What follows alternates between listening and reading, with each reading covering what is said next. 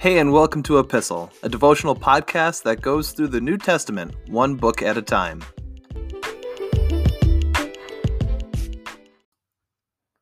How's it going, everyone? We're in the Gospel of Luke today, chapter 9, starting at verse 57. As they were walking along, someone said to Jesus, "I will follow you wherever you go." But Jesus replied, "Foxes have dens to live in, and birds have nests, but the Son of Man has no place even to lay his head." He said to another person, "Come, follow me." The man agreed, but he said, "Lord, first let me return home and bury my father." But Jesus told him, "Let the spiritually dead bury their own dead. Your duty is to go and preach about the kingdom of God." Another said, "Yes, Lord, I will follow you, but first let me say goodbye to my family." But Jesus told him, "Anyone who puts a hand to the plow and then looks back is not fit for the kingdom of God." The invitation to follow Jesus is front and center in the passages we're in the verse that we're looking at today. Again, if you want to see a parallel passage in another gospel, this is also recorded in Matthew chapter 8, verses 19 to 22, and I'll put that in the show notes for you to refer to. But as we take a look at the invitation that Jesus gives to three separate individuals, we recognize that this is an invitation that is always offered as an open door for people to always be able to follow Jesus. Jesus never turns people away. And yet, at the same time, we have these three people who seem to receive this invitation to follow him, but then not quite follow through. We see that not everyone accepts this invitation, not everyone believes in Jesus, and not everyone realizes what's involved or what the cost will be when it comes to following him. Jesus seems to be very uncharacteristically harsh in today's passage. He seems very blunt and maybe a little selfish and maybe a little cold, like he's turning the shoulder on people who would otherwise be willing to follow him, right? For most of us, we would say, yes, obviously, go bury your father. Family takes priority. You do that, and then you can come follow us.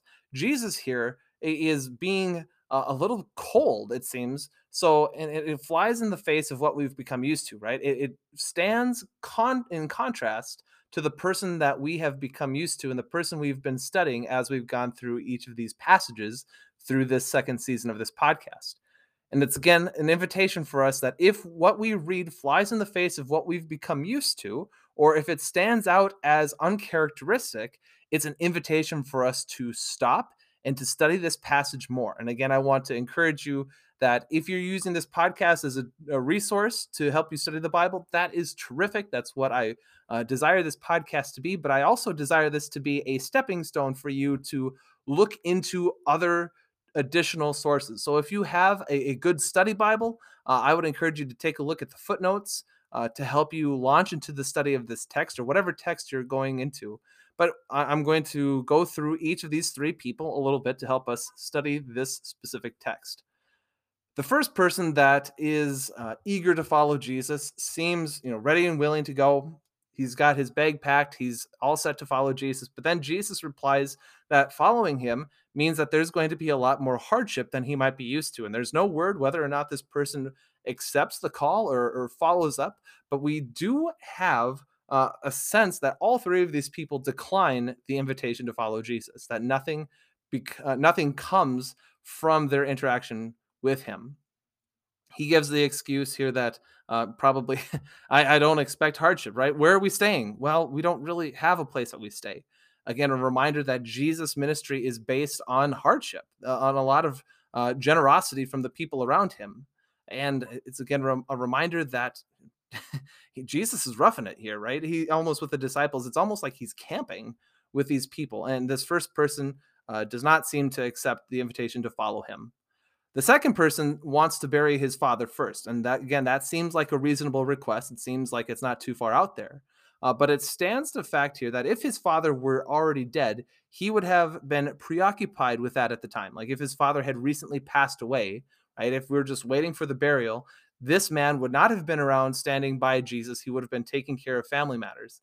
As it is, this makes people think that his father was still alive. Who knows how old his father would have been? And this is what Jesus is getting at here with saying that let the spiritually dead bury their own dead, right? You have work to do. You have work to go and preach the kingdom of God. He's not saying turn a cold shoulder to the needs of your family.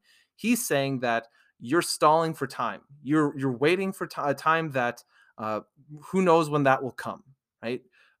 There's there's this element here of Jesus telling people to make a priority of the kingdom, which leads us right into this third person who just wants to say goodbye to his family. Again, doesn't seem like too great a request.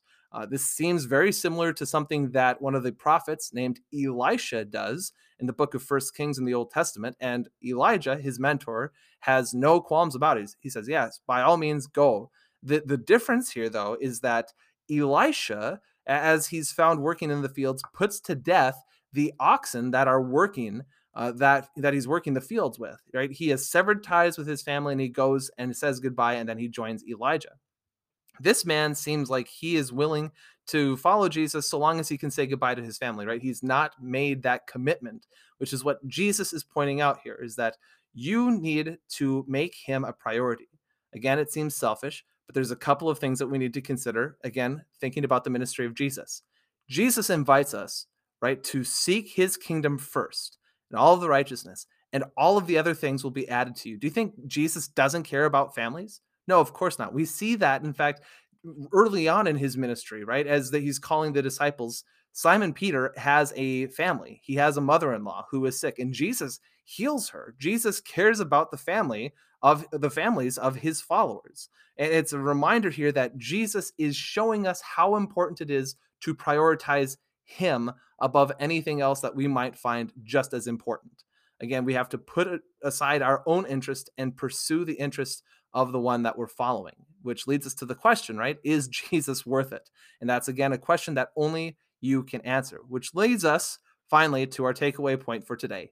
What sort of reasons keep people from following Jesus today? Thanks for listening to Epistle. You can find, follow, and give feedback on our Instagram page at @e_pistle. You can find all of the episodes for this podcast wherever you get your podcasts, and please feel free to share them with a friend. Thanks again for listening, and we'll see you in the next episode.